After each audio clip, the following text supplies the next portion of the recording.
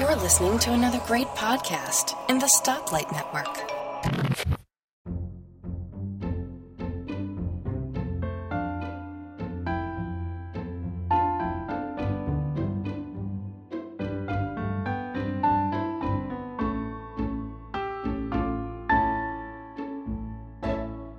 Hi folks, and welcome to episode 18 of the Let's Talk Apple podcast. I'm your host Bart Buschatz, and this is the show for February 2015.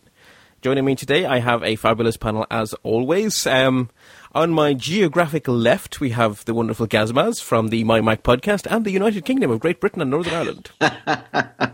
Good evening, Bart. Good evening. And I am drinking a Leffe Brun. Oh, excellent. My other home country. I highly approve. Actually, one of my favourite sort of light beers, the Leffe. They're gorgeous. Yeah. Oh, I want one now. I just have Coke. I'm sorry. On my geographic right, a long way away, we have Chuck Joyner from the Mac Voices and Mac Jury and lots of Mac podcasts and the United States of America. Hi, Chuck. Good to talk to you, Bart. Oh, great. Yeah. None of us can speak. It's fine. I'm reading and I'm not talking. Yes, good to be here. Good to be here. And I'm drinking water. Water? No good. Oh, I feel better now. My Coke beats your water. Yeah. And on my left again, we have Nick Riley back with us, also from the United Kingdom of Great Britain and Northern Ireland, or the UK. Hello, Bart. Good to be back, and so pleased that you introduced me so clearly. Well, there we go. I mean, if I was going to say if I knew your postcode, I'd say, but no, I wouldn't, because I believe in privacy. Anyway, we have quite a bit of Apple news to talk about this month, and some of it I'm postponing until next month. We have so much. But before we get into some of the bigger stories, just some numbers that caught my eye. The first one is kind of just noting the trend continuing. So iPhone profit share up to record highs. About 89% of the money made in phones is going to Apple. Android share obviously down. And unsurprisingly, a record in the other way to only 11% of the profit. I'd love to know the decimal places to see what the other companies are making. Well, it's 11.3 and 89.1, I believe, are the exact, or was it 88.7? Oh, all right, okay. Yeah, anyway, but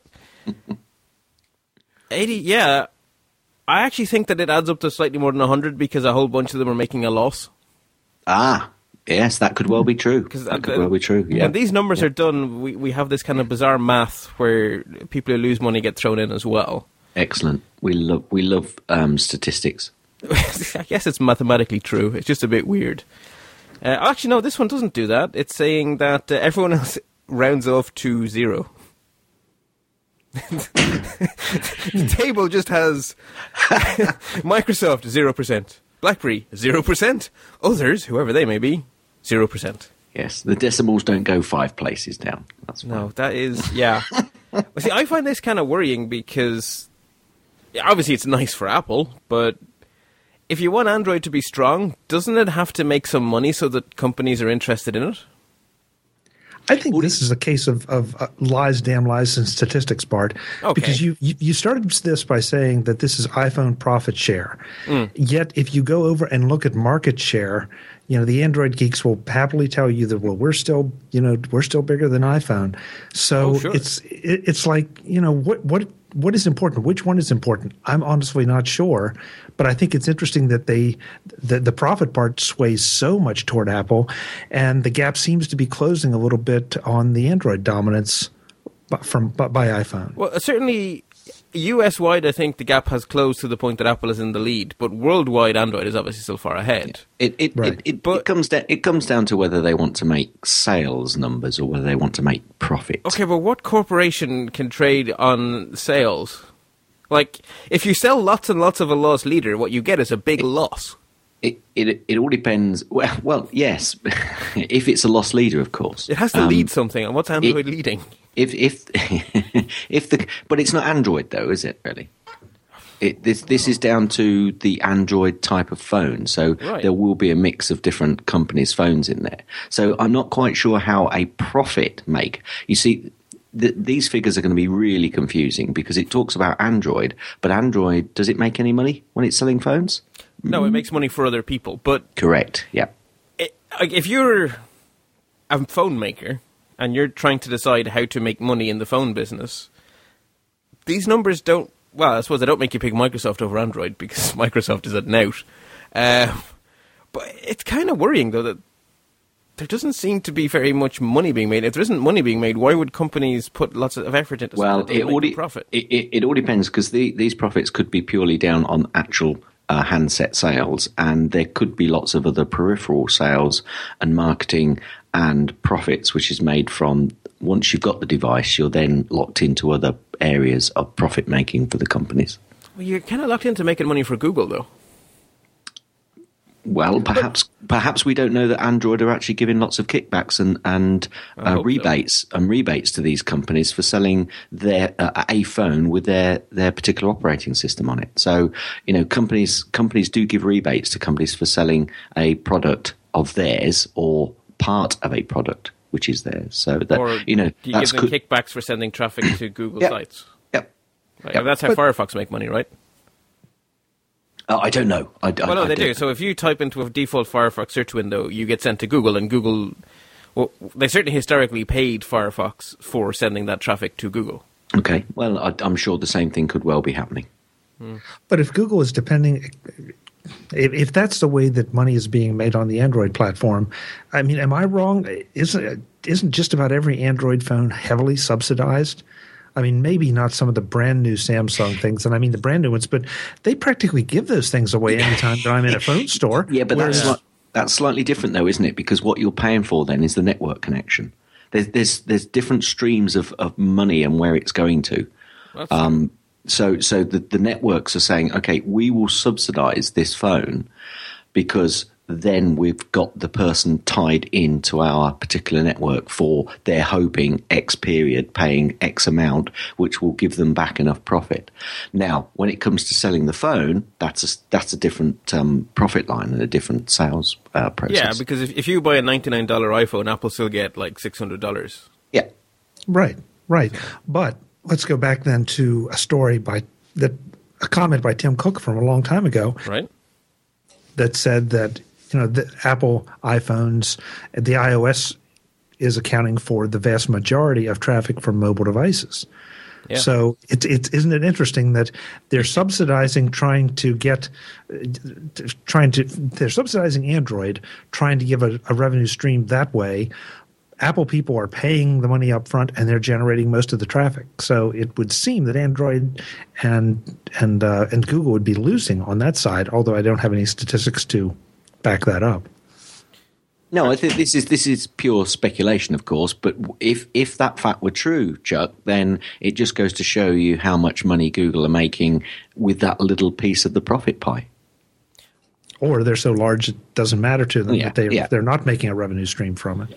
Well, you see, for Google, they don't they kind of get to have their cake and eat it because they don't have to spend any money up front making phones.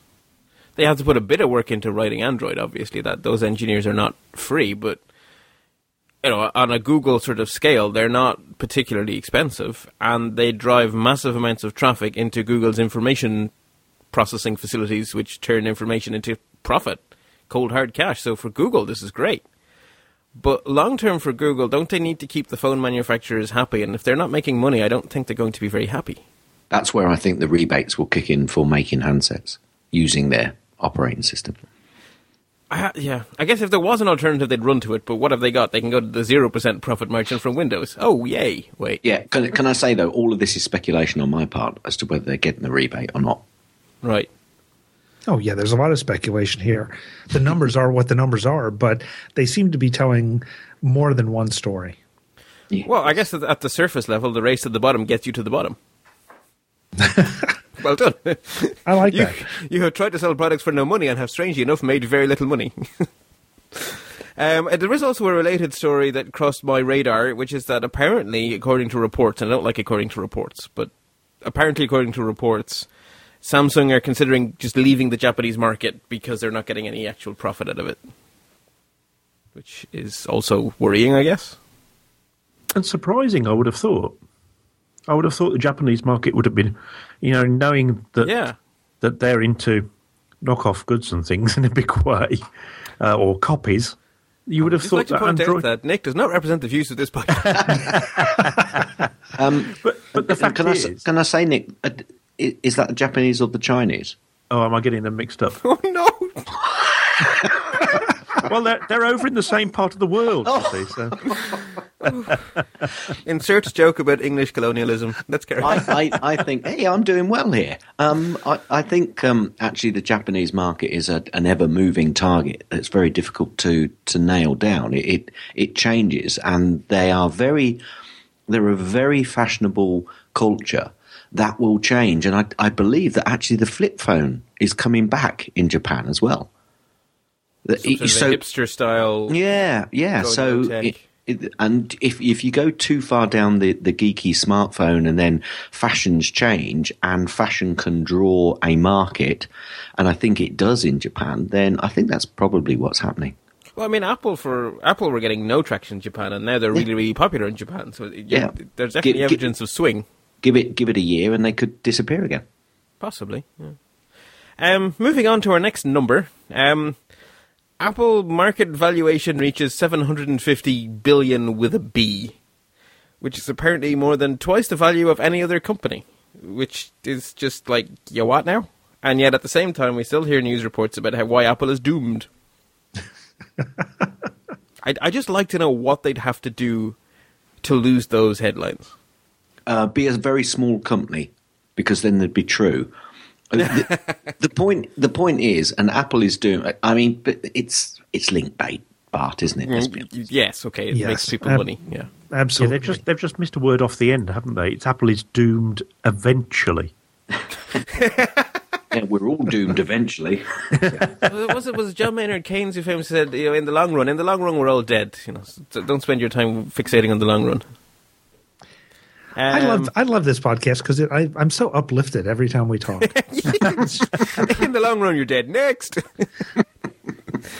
Actually, a good news story. So a lot of police departments wanted Apple to put a lock, or a sort of a kill switch, as they all called it, or basically activation lock, onto iDevices because they thought it would reduce theft. Well, the experiment has been done, and the numbers are in. In the City of London, smartphone thefts are down 50%. New York City, 25%. San Francisco, 40%. As a scientist, I think that experiment was a success. Bart, am I right that Apple was the first one to do that? Because I believe they were the first one to get it mainstream. I'm sure there is like an Android device bought by 50 people that did it first, because there always is. Okay. But in terms of getting it into the hands of millions of people, what am I saying? Yes, I believe you're correct. Yeah, I remember the police departments saying, first of all, Apple devices were such an attractive target. Yeah. And then when Apple put this in, they started talking about how much of a reduction happened, and that's when I think they started making the calls to the other phone manufacturers to put this in. So anyway you take it, it's a good story.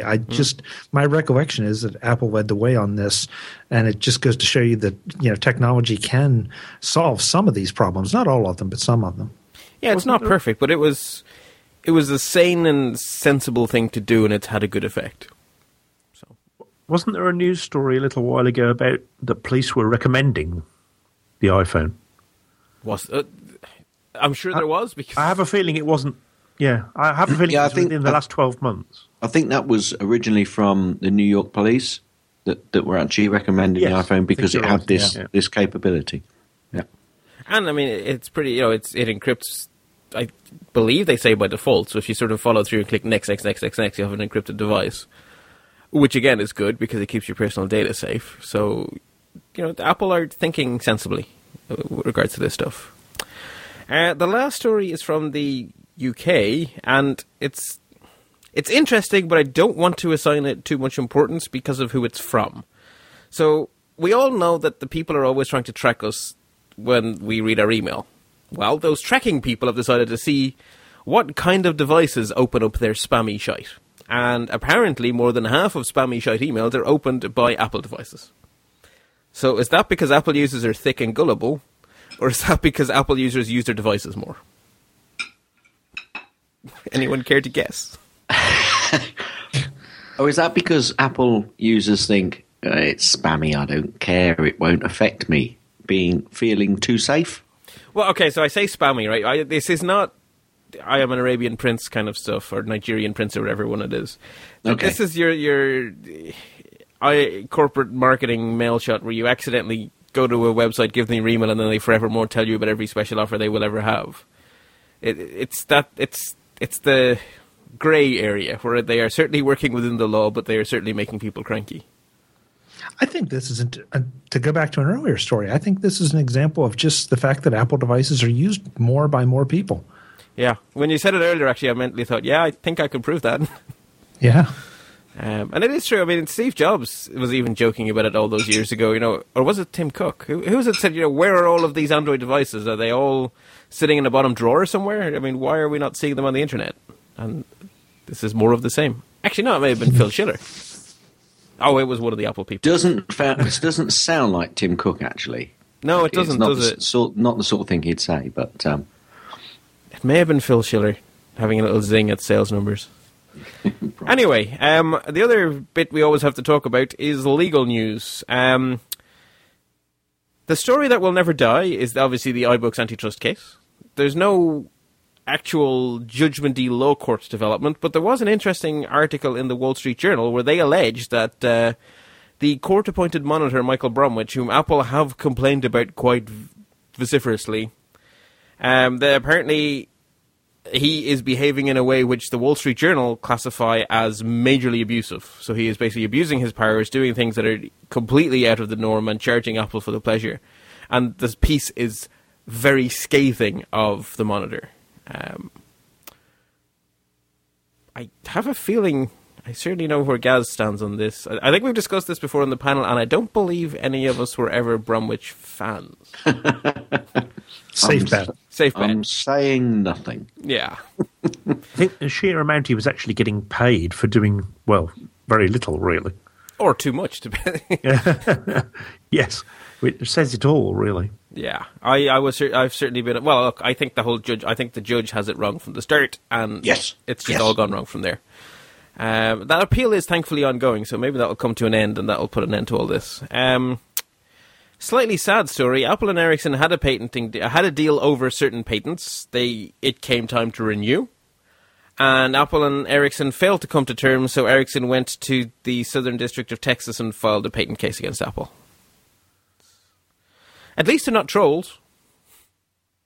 Yeah. Yeah. So it's I don't know. I wish they would have come to an agreement instead of ending up in court again. But in court it goes. Speaking of trolls, according to Apple, and only according to Apple, because the company themselves object vociferously, Apple lost a court case in Texas to a company called SmartFlash LLC, and Apple basically say the patent is invalid, but the jury said no. So this is obviously being appealed up the yazoo. Apple called out and said, these people are trying to charge money for the work our engineers did. These people are patent trolls. And SmartFish went, oh no, we're bloody well not. When they said we're not, did they say, and look at all this stuff that we make? Well, they couldn't say that. The slight problem with that statement would be its complete lack of factual basis. That's not stopped people before, though, has it? That's fine. No. Perhaps the lady doth protest too much. Yeah, so I guess we have to wait for the appeals on that. It makes me a bit sad, actually. So, with all that vegetables eaten, we get stuck into what I thought was going to be the joke story of the month. Because when the first rumours broke that Apple were making a car, I'm pretty sure I scoffed. I'm pretty sure I laughed out and I went, yeah, right, pull the other one. And since the first rumours have broke, there's just been an avalanche of stories. So I think I have the timeline right in the show notes, and if anyone spots me getting the facts wrong on the lead up to this discussion, stop me. But I think Business Insider kicked it all off by saying, yeah, you know that funny car Apple were driving around with cameras on it? Some guy emailed us after we wrote about that and said that Apple is poaching loads of Tesla employees who are jumping ship because Apple are up to something that's just too good to pass up. And then the Financial Times of London really put some fire on it all, saying, yeah, they've hired some guy from Mercedes-Benz. And then 9to5Mac went and did some digging and said, yeah, that guy's name is Johan Jungwirth-ish. Sorry, Mr. Person. The Wall Street Journal then threw in some more detail and said that Apple had a staff of several hundred working on Project Titan. And then Bloomberg said that, yeah, and the whole thing is going to kick off by 2020. And then 9to5Mac did some good digging around and dug up a list of all of the people with car specialists or specialities that Apple have hired in the last while. Then a company called A123 Systems sued Apple for poaching their battery engineers. And then Apple amended their business description in Switzerland to include... Oh, I got to dig up the actual wording here. I'm reading it as cars, but it's apparatus for locomotion by land, air, or water. Which to me is a car or an airplane. And if someone says there's an I-plane on the way. And then finally, we already know that Mark Newson, who recently came to Apple for special projects, did a concept car for Ford in 1999. So those would appear to be the facts. What have I missed? What have you missed? Well, you've missed the price and the battery life of the car. Oh, how silly. Yes, it's out next week. And you know what? I don't think any of this is problematic. It's fantastic link bait for everybody who supports Apple, watches Apple, wants to report on Apple. Forget about whether or not it's problematic. Do you think it's true? Yeah, absolutely.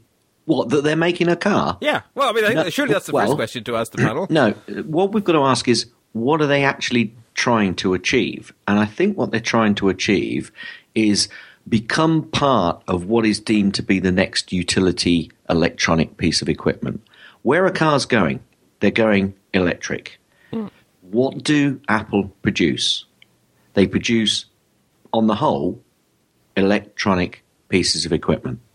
Yes.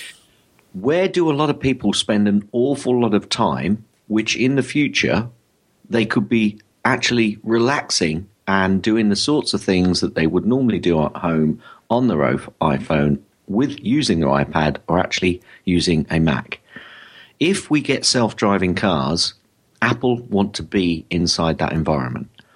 That doesn't mean they're making a car, but it could well mean that they want to make sure that they are totally immersed in the vehicular environment so that they can produce an environment which they're basically immersed with, and people come to them for the interior of the cars.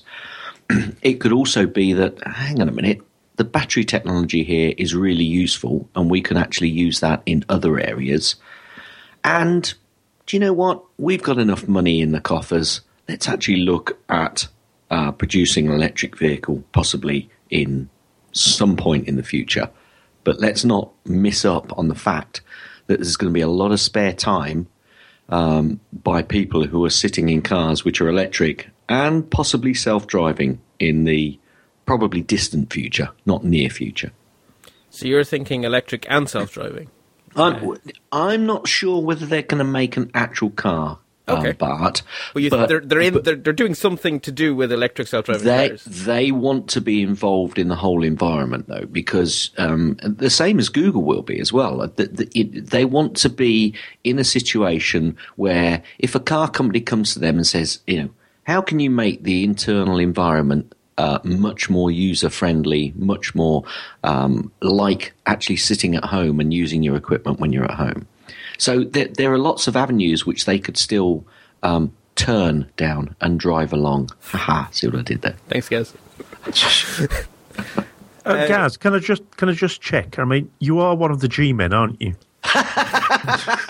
because I think that's the most common sense I've ever heard you speak in one big paragraph like that. Well, see, the secret is, right, if you take Guy and Gaz and separate them, they're both really insightful people. It's when you put them together, they become like fun loonies. That's very good, Gaz. I think I agree with you, because I don't believe they're making a car either. I hadn't thought it through that as far as you just had. So I'm now going to repeat everything that you've just said to everyone that I know. Chuck, what do you think? You know, Bart, I'm going to take a different slant on it, and I posted something on my blog about this.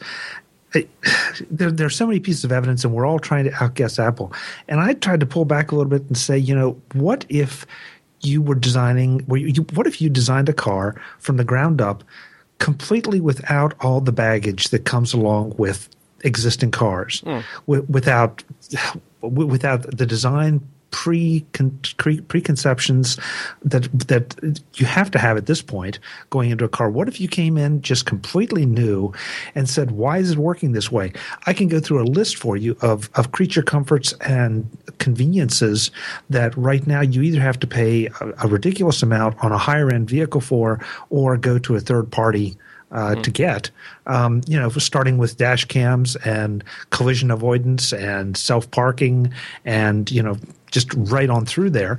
I think there's so many ways this could go. I think that, the battery evidence, part of me says it would be kind of silly to go with a mechanical car. You'd almost have to be going with an electric car if you're looking toward the future. But I'm taking a broader view and thinking, I don't think Gaz is wrong. I think there's a lot of wisdom in what he said.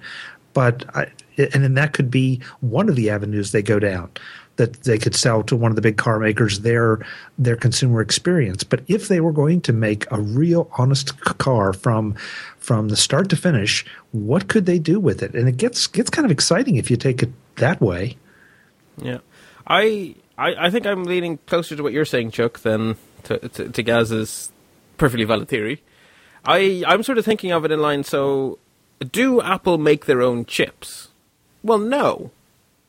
And yes, because they design them entirely and get some conveyor belt somewhere to spit them out. So why can't they do that to cars? Why can't Apple design one from scratch and get someone else's factory somewhere in Southeast Asia to just roll them out for them? They can do the software, get someone else to do the hardware. Apple designed a lot, like you say, blue skies. Throw out all of the assumptions and just don't do things because that's how they're done. Just do them to make sense. I would imagine we're talking electric. I can't imagine Apple ever, given how much energy Tim Cook is putting into the environment, there is no way Apple can put out a product that runs off non-renewable energy. I just couldn't see it happening under Tim Cook. Oh, but that's just silly, Bart. Apple would never done anything like that before, have they? Well, sure, but this is under Tim Cook, right? It's no, with the iPhone, they actually haven't they? Oh, you mean design it all and get someone else to spit it out? Yeah, that's right. That is their modus operandi. And what I don't think we're anywhere. I don't buy self-driving car. It works really well in a lab. But there's this place called the real world, and it's full of things that are just not like that. So I don't think it'll self-drive, but I do think it'll be electric, and I do think Apple will design it all and get someone else to manufacture it for them. I think we're still in the area of they're exploring what they can do, and we're along. People are now saying the problem with this whole process is people are now expecting a car in 2020. do you know? I've got a feeling we still won't know in 2020 exactly which way they're going. Okay, but they're certainly not starting on day zero here because they already have a whole bunch of hires going back. So they may be 5 years into this. Yeah, possibly. Right, because the amount of time when we heard Apple were making a phone, they were already well into making a phone before we heard they were making a phone. And then from when the rumors came out, it all seemed to go quite quickly. Now, this won't go quite as quickly. But I wouldn't be shocked by 2020. I would be stunned by 2018. I think my jaw would fall off if it was 2017. And if Tim Cook stands up on March 9th, I'll just assume I've gone insane. But so I don't know. I think 2020 is possible.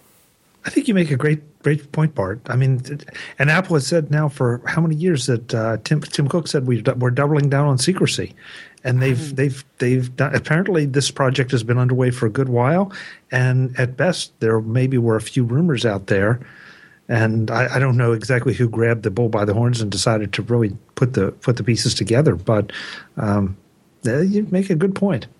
But can I say here and now, yes. it won't be an Apple van like the ones they've seen travelling around. I've got a feeling that's a completely different project. I think that's maps. I think we have accidentally stumbled onto something else. I don't think that van has anything to do with this car. No. Yeah. The fact is, I call my Nissan Leaf electric car the biggest gadget I've ever bought. So. Well, I have to say I'm quite jealous of the Leaf owners around our place because there's free charging at work. Yeah, I get free charging at work too. The issue I've got with that, and we had a discussion with Guy, myself and Guy had this discussion, and I've got a bit of a problem with electrical points having to put in to every car park point in the company that I work for. I've got a feeling the company's going to go... into every place? What? Well, if everybody has an electric car, you're going to need to charge it, but... Well, that's assuming we don't get batteries right, because right now our battery technology is and pretty that's awful. That's that's the biggie. If they can sort of double or quadruple the battery. This might sound nuts, right? But why not have the battery just slot out and you slot in another one? So you show up at the petrol station, they have a fully charged battery left, and they give you a new one. They have tried it. I think that's an awful idea. What? Why? It works for remote control cars. Why? Why?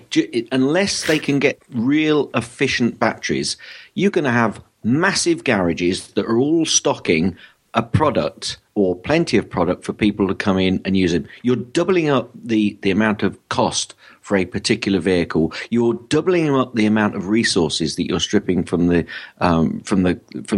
Earth's resources, limited resources that we've got. I do not like that idea. Okay, but batteries don't consume. Battery density that matters. It's battery density. We're a long way from that. We're a long way from that. And I think if ever that thought, it will probably pass that point before it actually becomes a reality. Well, the magic of hydrogen fuel cells will save the day, or supercapacitors or something. Who knows? Yeah. Certainly better than lead and acid. And to Chuck's point, that's probably, and to partially my point as well, I think this is what Apple are doing. They're exploring the possibilities. Because this will be, in the future, it is going to be a commodity utility product, which Apple have started to go down. They deem the computer is now just a commodity product for people to buy. Mm-hmm. Yep.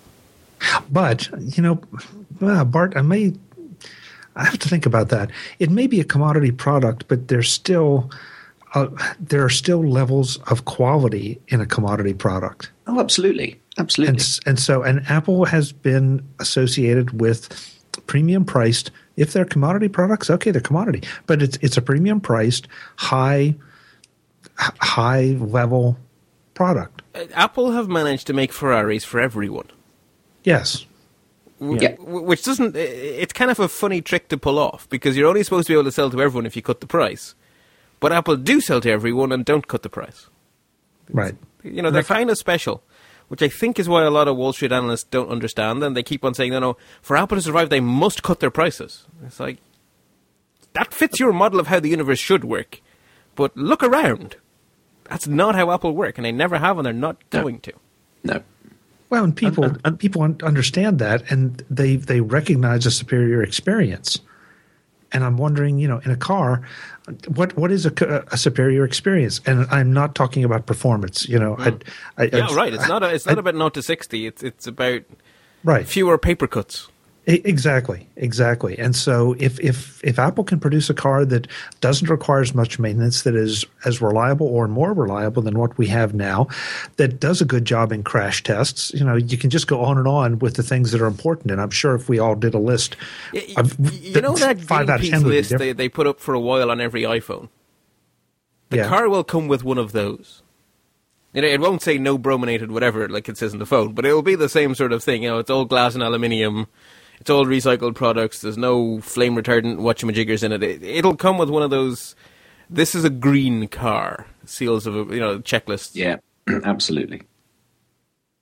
Big time. It will be big time on that, I think. And that automatically is going to appeal to a lot of people. Yeah.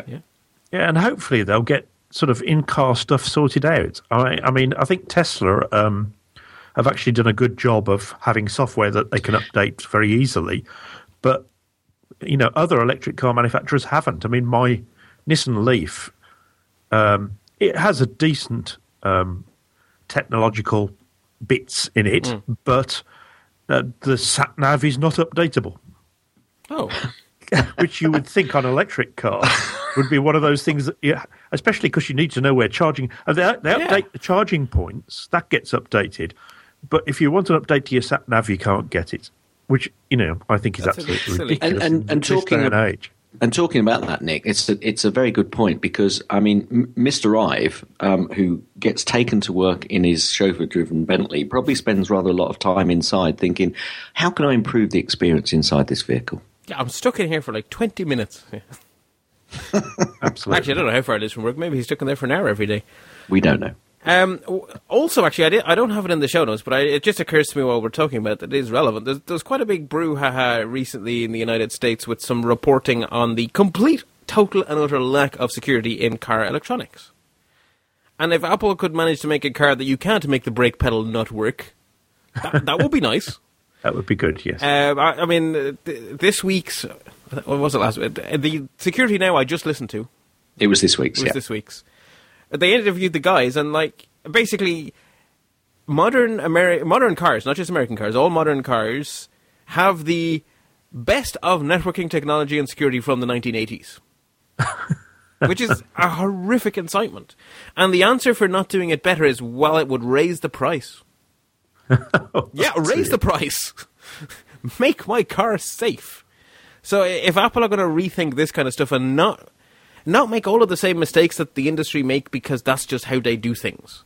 I mean, why is your Nissan make it so hard to update software? Because Nissan remembers when there was no software, and they are still thinking with all of the baggage of having made cars for the last 30, 40, 50 years, however long Nissan have existed. Well, they were called Datsun. But anyway, if you come at it clean with a technology mind, one would hope that you would be able to get rid of a lot of this rubbish. I mean, the iPhone, security-wise, has stood up supremely well because it was designed to be secure from day one. So. Yeah. And that's what drives me crazy about the auto industry. Is this is not a new thing. I mean, how many years has it taken them to adapt to new technologies, even just the creature comfort technologies? You know, because first we had cassette decks, then first we had 8 tracks, then we had cassette decks, then we had CDs, DVDs. Now we have in-car entertainment systems. But how much before that did those systems were available outside of the car? Why weren't they jumping on that in the very first place? I don't think they think like that. And that's where I think Apple, if there's anybody that has a chance of kind of taking the next leap and saying, in 5 years, in 3 years, in 5 years, what will we want in a car? What will we have in our hands that we would want to integrate with the vehicle? And I just think they have the best. They have a real good shot at it. I mean, Google would too, I'm sure. But Apple, well, Google approaches very differently to Apple. Yeah, and I'd rather bet on Apple. Google do cool stuff, but it's different. It's like, you know, Android kind of shows that pretty well. The difference in Google and Apple is the difference in Android and iOS. And they're both appealing, but not to the same people. Yes. Or not usually to the same people. There are exceptions. Siri, take me to work. Did you say you'd like to go shopping? Siri, sing me a song. Yeah. Well, I get the general impression we're all we all believe there's a car, some sort of automotive something with an Apple logo coming, whether it's be made by someone else. And yeah, actually, until I saw the thing about Switzerland, I was very, very in two minds, and eventually I just kind of went, okay, there is now so much smoke I can't see the room anymore. There's something going on here. Yeah, the Switzerland thing, you know, they may just be planting ahead as well, just to make sure. Especially that phrasing, you know, device for locomotion across land, water, or air. I mean, okay. It's a remote control car and a new drone. And it could, I mean, I don't think this is happening totally, but boy, are Apple good at getting their name spouted about for whatever reason. Part of me thinks that the first few leaks were leaks, and after that it was Apple PR working their way through their various mouthpieces in the media. Possibly. Yeah, it sounds like a snowball effect, doesn't it? Yeah, someone let something leak and Apple PR went, okay, let's take control. You leak that to the Business Insider, you leak that to the Financial Times of London, off we go. We shall see. Also, a big development that people, I'm sure listeners are thinking, Bert is going to spend absolutely hours talking about photos. No, he's not. At least not yet. I have decided that, especially with all the Apple Car talk that we really want to get stuck into, I'm actually putting the discussion on photos off until next month's show because there is a public beta on the way, and I would like the people on the show to have had some more time to actually play with photos. And I know, Gaz, you're very interested because you're an iPhoto user who's getting an upgrade. Yep. I'm interested from the point of view of being an Aperture user who's very scared about the downgrade. So... Well, before... Yeah, no, go on, but keep it short. Yeah, very short. You're not getting a downgrade if you don't stop using Aperture. Yeah, but they're very specific about it only lasting in Yosemite, and I am not one of those people who is prepared to be on an out-of-date version of OS X. Okay.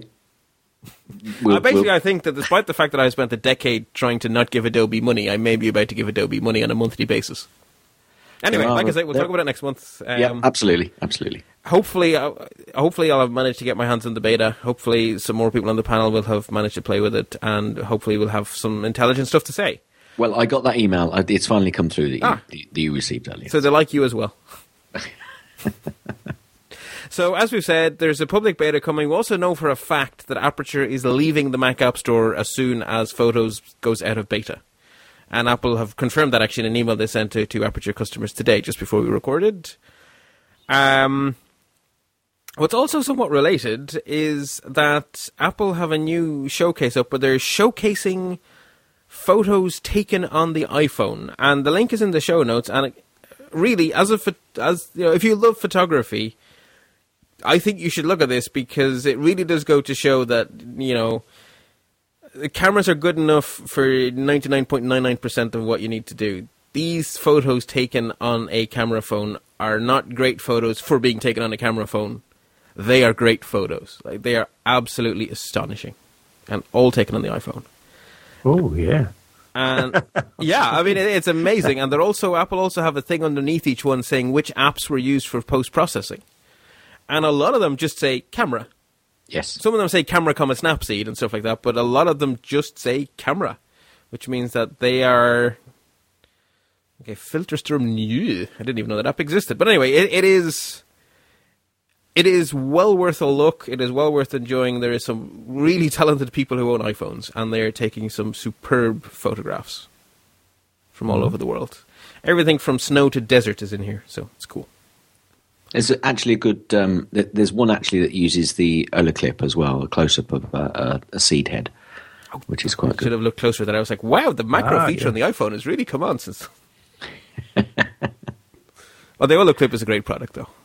Yeah.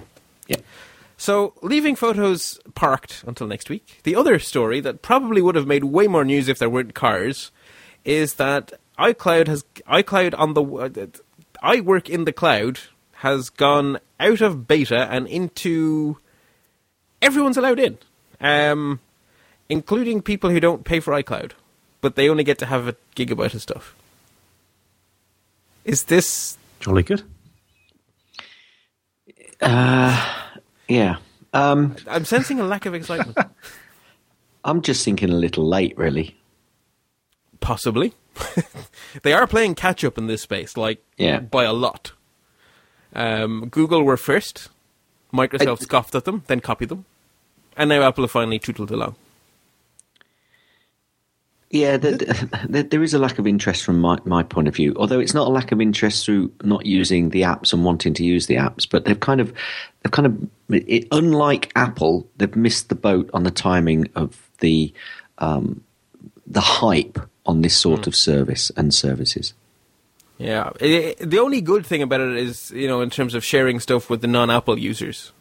For people who want to use pages and numbers instead of effing Excel and effing Word, you're not quite as trapped now because everyone can use this to tinker on the files. But I suppose to a certain degree, this is the way Apple work in a lot of cases. They come out and people go, yeah, and then actually, the graph starts to creep back up again.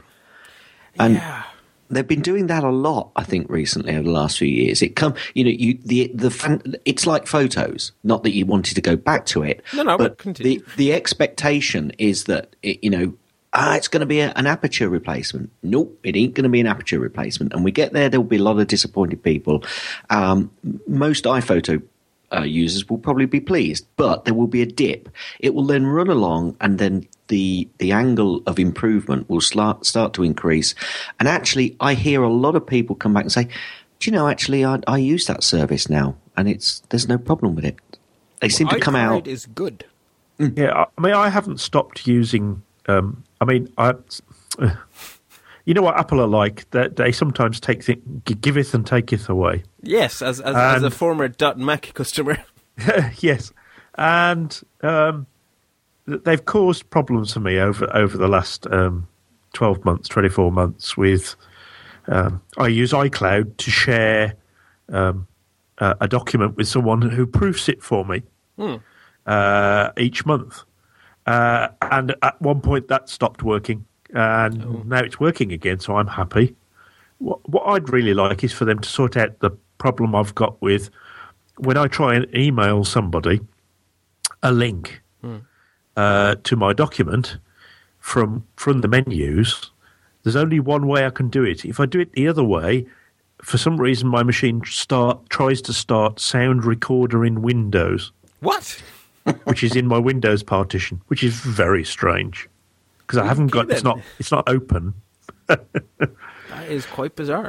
It is very strange. But I mean, having said that, I have been using it for quite a while, and for my use, it's great. I like using Pages for my document layout, and it's great that my proofreader can go in and make the small changes that she makes. And she's a complete non-techie.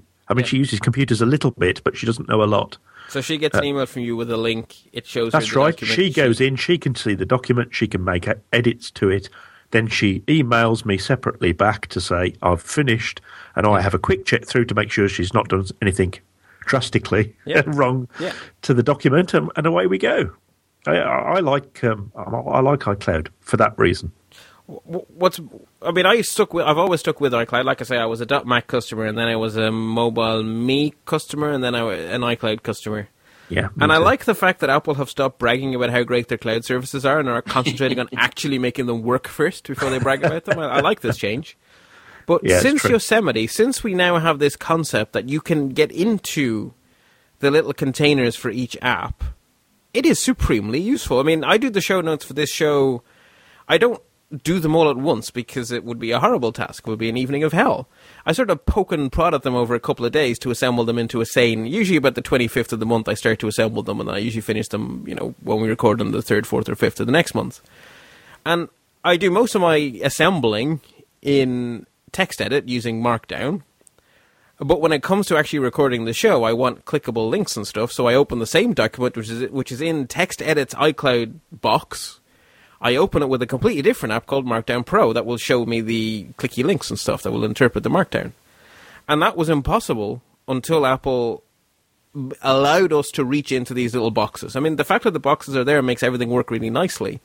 But the fact that we couldn't get into them was a problem, and now they've solved that. And I really am enjoying editing stuff in iCloud, and because whatever Mac I sit down, that I can throw in a story into the show notes, and then when I sit down to record, it's all together. It's all it's everywhere. It's magic. And I've always said what I want from my computer is I want a Star Trek computer where everyone's files are magically on their little teeny tiny tricorders and the same files are on the giant big displays on the bridge. I wanted that, and iCloud is making that actually happen for me. So I'm actually pleased. I'm just glad they're not bragging about it. Or breaking it. Yeah, that's the first step to Apple failing at cloud services, is telling everyone how wonderful they are at cloud services. Yes. I suppose we should move on. If I had been thinking a little more clearly, I would have organised my show notes differently and put this as the story straight after the car. Because we were all talking about how green Apple were. Well, here's the proof. So just this month, Apple have committed to spend $2 billion to convert the failed GT Advanced Sapphire plant into a global command and control data center powered by 100% renewable energy from a local solar farm.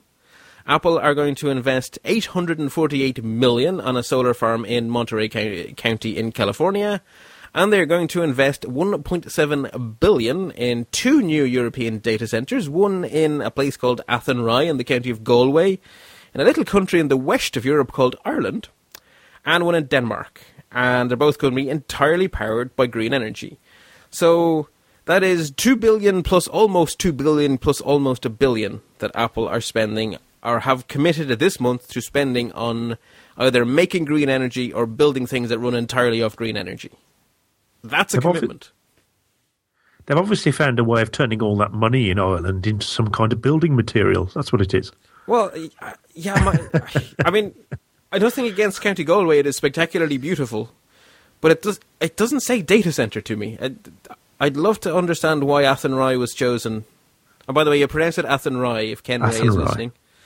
Yeah, I know it's spelled at Henry or Athenry, but it's Athenry, trust me. If it's Gloucestershire, this is Athenry. I just can't believe, it just didn't, the fields of Athenry didn't come to mind. Well, that's what I thought everyone, after Danny Boy, which is actually Scottish and English, I thought the only other Irish song everyone knew was Low Lie the Fields of Athenry. Yeah. Maybe that's just rugby players. Probably. Anyway, Athenry, nice place. It's on a railway line, and I know a lot of Irish fibre optic cabling runs along our railway line, so maybe that's why there's a data centre next to a railway line. I think Europeans should be very happy. The Irish were delighted. Yeah. Well, yeah, but I think Europeans in general. Yes, actually, yeah, we'll have some of that money, please, yeah. Well, and also the data centres. Oh, yeah, our iCloud will get faster. My iCloud should be faster than yours. All right, don't brag. Whenever this gets built in the next 2 or 3 years. And Apple does seem to have a history of going to places that don't jump out at you as being data centers. Yeah. I mean, you think of the one in the Carolinas here in the States. When that first came out, it's like, what? Okay. There are obviously some benefits, and I can't say that I'm familiar with Athenry, but there's some benefits to places where you can create jobs, where you can have a good quality of life for the workers and attract workers because of it. But it doesn't scream data center. And so, again, Bart, you'd be a lot more familiar with Athenry than I am. So there's something to be said for the logic of an out-of-the-way place. Although it's always surprising when you see it pop up. Well, you see, it is out of the way. I mean, no offense to any of the people in the beautiful town of Athenry, but it is out of the way, and yet it isn't because it has good railway connections, and I'm pretty sure that means it has good fibre optic connections. And being in the larger Galway area, Galway historically was the home of digital electronics in Ireland, and then digital packed up shop and made an awful lot of very talented people unemployed. And I have to wonder if there aren't still an awful lot of tech-savvy people in the general Galway area because of that.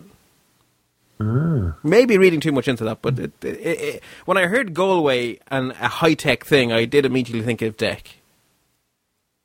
Anyway, it's interesting. And as I say, the Irish media were delighted. Now, if we could have an Apple store, please. I'll just bang that drum again. Our final sort of quote-unquote big story is again a collection of little stories, and I don't really know how to interpret them. The first one is very straightforward. Another Apple VP is retiring. He's the VP of Retail Real Estate. He's certainly done a good job over the last couple of years, except in Ireland. And he's retiring, okay. Bob Bridger. But then there's two hires that I don't know how to interpret. So first off, BBC Radio 1 DJ Zane Lowe from the United Kingdom. All I know is that BBC Radio 1 is the hip and happening station, so I'm guessing he's a big noise of some sort. Well, him joining Apple has certainly not got the nasty news that the ex-Dixons guy got. Oh, okay, good. So hopefully it'll be a better move for both him and Apple than the. I'm trying to remember that chap's name, but I remember reading this week that he lost yet another job. Yes, but the less said about him, the better. Apparently, DJ Zane, it's not someone that I'm particularly. You're not a Radio 1 listener, then? Not really, no. But he has got a rather good name in it, and so the point is, what are they taking him for? That's obviously where we're struggling with, of course. Yeah, because right now, this minute, when we think DJ, we do not think Apple. No. And yet they've just hired one from a very prestigious radio station. Yep. Also prestigious, Chris Breen leaves Macworld to join Apple. We also don't think Apple and journalism. No, but you think of them with PR in mind. Oh, okay. So you think Beats may well find a use for famous radio DJ, and Apple may well find use for a famous Apple blogger? Apple are being a lot more open in their communication, I think, with the world about what they're talking about. And perhaps bringing Chris Breen on board could be a good way of them finding out, how much should we give? Could we give a little bit more? Should we pull a little bit back? He's going to be a perfect person to answer those sorts of questions if that's what they're bringing him in for. Again, it's pure speculation on my part. My hope, and again, this is not even speculation, right? This is now, we've gone out of thinking what I think is happening, and we've moved on to what I want to happen, which I think is how a lot of rumours start, actually, when you think about it. Apple Television. I hope that Apple are going to use these people to do some proper curation on the many kabillion stores they have so that it actually becomes possible to discover content in a sane way. Oh, no, that really would be nice. It would, wouldn't it? Again, This is not rumour, this is wishful thinking, but I would like to think that they would have Chris Breen in there leading a staff of people to build up a good curation team to give us really good content on the App Store curated by good people. And music as well, which I care less about. You know what, Bart, though? Taking nothing away from Chris, taking nothing away from Zane Lowe, but I think that's going to be, as always, one of those things that is in the eye of the beholder. What you may see as the perfect set of curated content, I may just laugh and say, "You must be kidding." So, that's a problem I think that everybody is still struggling with. There's so much content out there now. How do you discover it? How do you curate it? I mean, hopefully the people here, the people on this show hopefully have a certain amount of credibility with the audience. And if we recommend something, maybe we have enough credibility they'll at least go and check it. And then they may say, oh, yeah, I really like what Bart likes, or I really hate what Chuck likes. But we'll have that credibility. Well, we could be doing inverse recommendations. Oh, Bart said that game is good. It must be awful. I'll go buy this one instead. Amen. So it would be just nice if we could actually find stuff. I mean, whenever I go in the App Store, there seems to be a limited number of things that I can actually see. I'm told there are millions of things in there, but I can't see anywhere near that number. Yeah, it doesn't work. Well, I'm not sure what the answer is. If I did, I guess I'd probably be making a lot more money than I am. But I can tell you it doesn't work. Yeah, and I don't disagree. I don't disagree that it doesn't work the way as well as it should. But I'm just not sure that there is an answer out there yet. Hopefully someone, and it could be Chris, it could be Mr. Lowe, can figure some of this stuff out. Well, it certainly can't if that's what they're tasked to. It certainly can't do Apple any harm to have more smart people on board. So, well, the one thing from Zane Lowe that I think that it certainly, I think, could indicate more of a streaming music, more Spotify type area, which is going to be working. As for Chris Breen, I think we're all waiting on tenterhooks, actually, because we all know that he's such a great guy that if he goes into Apple, he's well, they've offered him something that makes him go, "Ooh, that's interesting," right? He's not gone for the crack. Yeah, absolutely, and it's likely to improve whatever it is the environment is in, which we would hope. I got a feeling it could still be fairly customer facing, and I think we're still going to see a lot of his name. I hope so. And actually, I'm going to rearrange the quick stories a little because there's a related story in there that definitely fits into the conversation we're having here, which is that Apple have turned to Pinterest to try to help us find apps in the App Store. So you can now pin the apps you like, and your followers will see them and can click to install straight from within Pinterest. Well, Michael Johnson, I'm not sure whether he runs it or he owns it. It's Appler. Yeah, a lot of people say nice things about Appler, and I keep meaning to and never get around to installing it. Yeah, it's worth a look. It's worth a look, and that's basically following people and then making recommendations. So, yeah, look out for. I mean, Apple are not very well known for their social interaction, certainly on any medium. So, well, they've tried once. That went well. Yeah. I actually liked Ping, but I think I'm in a minority of one. Ping pong. Never mind. Ping plop. Any other thoughts on that final pseudo story before we move into the quick stories? Just one quick one, Bart. Yeah. And that is that I have to wonder if part of this isn't a story of our making. Okay. Just like to go back to the auto story. Apple is under such an increasingly intense microscope that every little thing they do, we're watching and saying, "Oh, is this the key to the next whatever?" And it could, and Apple's been hiring good people from all over a lot of industries for a lot of years, and I'm just not sure that maybe we were paying quite as much attention unless they were really high profile people. And again, taking nothing away from Mr. Lowe or nothing away from Chris Breen. But I just wonder if this isn't just more of the trend of Apple trying to hire good people for whatever it is that they're going to do, and there aren't as many clues here as we're all making out. Yeah, I mean, like I say, I open this by saying I don't know what this means. I don't know what this means, but I do think it's a good thing that there are talented people going in the door. Agreed. I reckon they're going to actually make a Burberry covered car that has its own DJ. That's a clone. Everyone gets a clone of. Yeah. Did I hear you jump in there, Gaz? Yeah, I was going to say, but it's but Nick's completely hoisted me now. I can't follow that. But what I was going to say is, that's all right. No, you're welcome. It's not a problem. I was going to say, and perhaps Chris Breen just wants to get into the automotive industry. Who knows? Apparently they're going to kick Tesla's butt or something. Anyway. Just some quick stories that are probably worth a mention, but not an in-depth discussion. Apple have dropped China. No, it's the other way around. I have that backwards in the show notes. I really must fix that. Oh, no, Apple, there should be an ED. That's it. Apple dropped from China's government buying list, not Apple drop China. So the Chinese government aren't going to buy Apple stuff. I don't think this is a big story because I don't think anyone is surprised that this happened. And I think this has much more to do with protectionism and protesting the way American governments are sort of boycotting Chinese companies than anything else. Yeah, I suppose moving on then, iOS 9, this is a rumor. I don't like rumors, but this is a rumor I like, so I thought I'd put it in.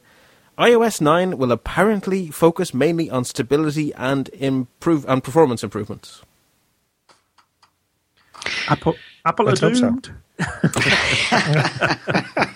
Yes, but don't you know that iOS 8 is so terrible that everyone's using it and likes it? Oh, wait.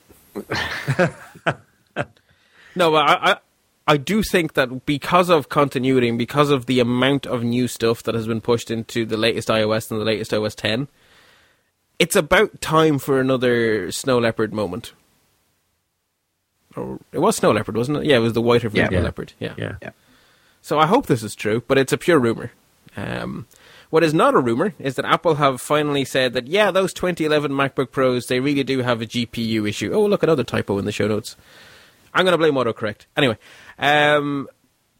so there's a repair program. So if you have one of these 2011 MacBook Pros that do bizarre, weird, and horrible things with graphics, Apple admit it and will fix it for you. There's also going to be the first ever public beta of iOS 8, as in not the one we're using now, but a sub-version of iOS 8. And the other thing we know with absolute certainty we're going to be talking about next month is the Spring Forward event, which is happening on the 9th of March, which is next Monday. And unless anyone has anything else to offer, I think that rounds out the news for February. You think there's a Watch Spring reference in there? Could be, couldn't it? That's a good point, actually. I was thinking of it in terms of spring forward, fold back, but yeah, watches used to have springs. I doubt there's a spring in the Apple Watch. I kind of doubt it too, but or maybe the thing that makes it vibrate needs a spring to make it come back or something. Maybe there's one in there somewhere. I'm sorry I brought it up. No, it's a good point, though. I hadn't thought of that.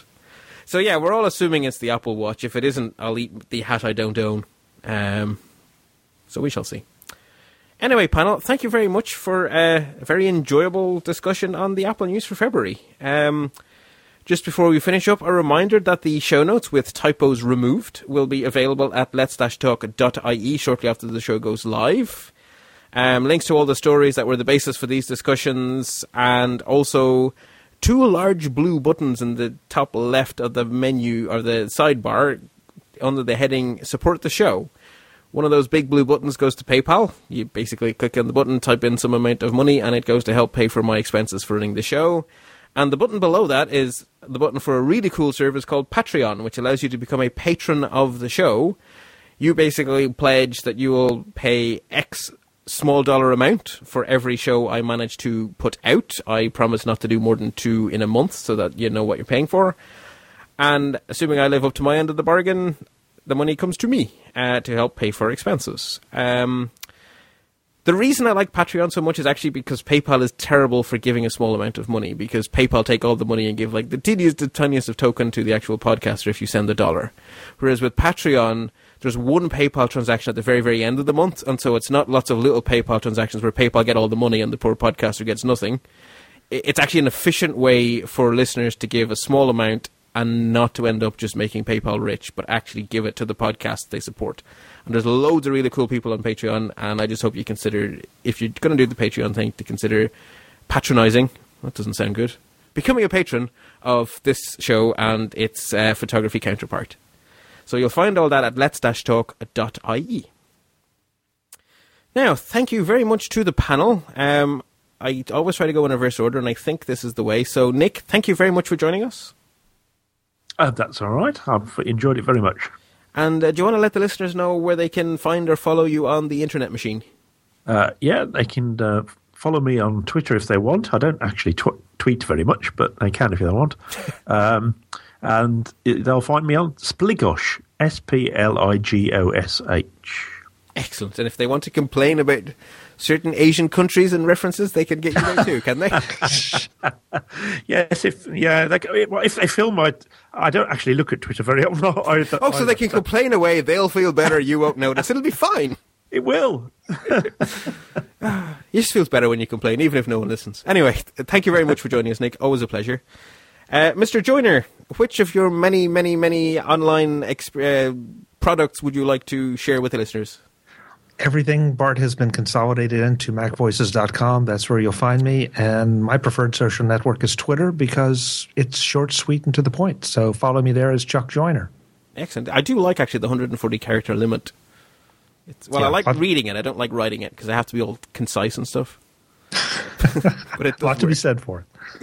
Indeed. And thank you very much for giving of your time. And finally, Mr. Maz, or Mr. Gaz, from various places, but the couple of easy places to find me is gazmaz.com, on the Twitters, twitter.com/gazmaz, GAZMAZ. Dead. Thank you very much. I was going to say, you should say it with one Z and one Z. Yeah, I should do, shouldn't I? And then also I do a podcast called, actually a My Mac podcast with the G-Men. The G-Men being myself and a gentleman called Guy Searle. So Gaz and Guy. And yep. Gaz and Guy's show is on the Stoplight Network, as is this show, which means that after you hear me say this, and then you hear the wonderful theme tune written for us by Brent Finan, then you're going to hear Gaz and Guy do something stupid. Because that's usually that's usually the bumper I play at the end of this. So stay tuned for more Guy and Gaz. Anyway, thank you very much, everyone. Listeners, I will talk to you all next month. And until then, happy computing.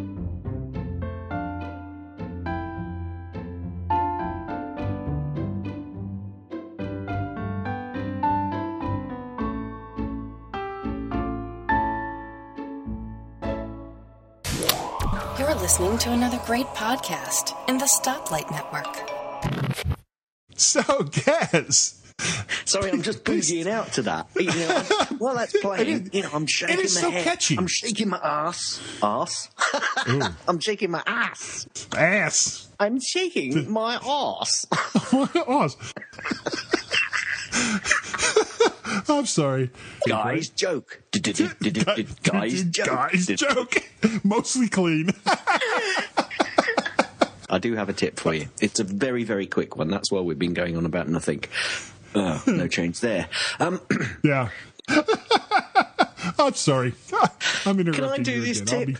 tip? I'll be quiet now. Gaz's tips, Guy's jokes, only, thank goodness, on the My Mac podcast.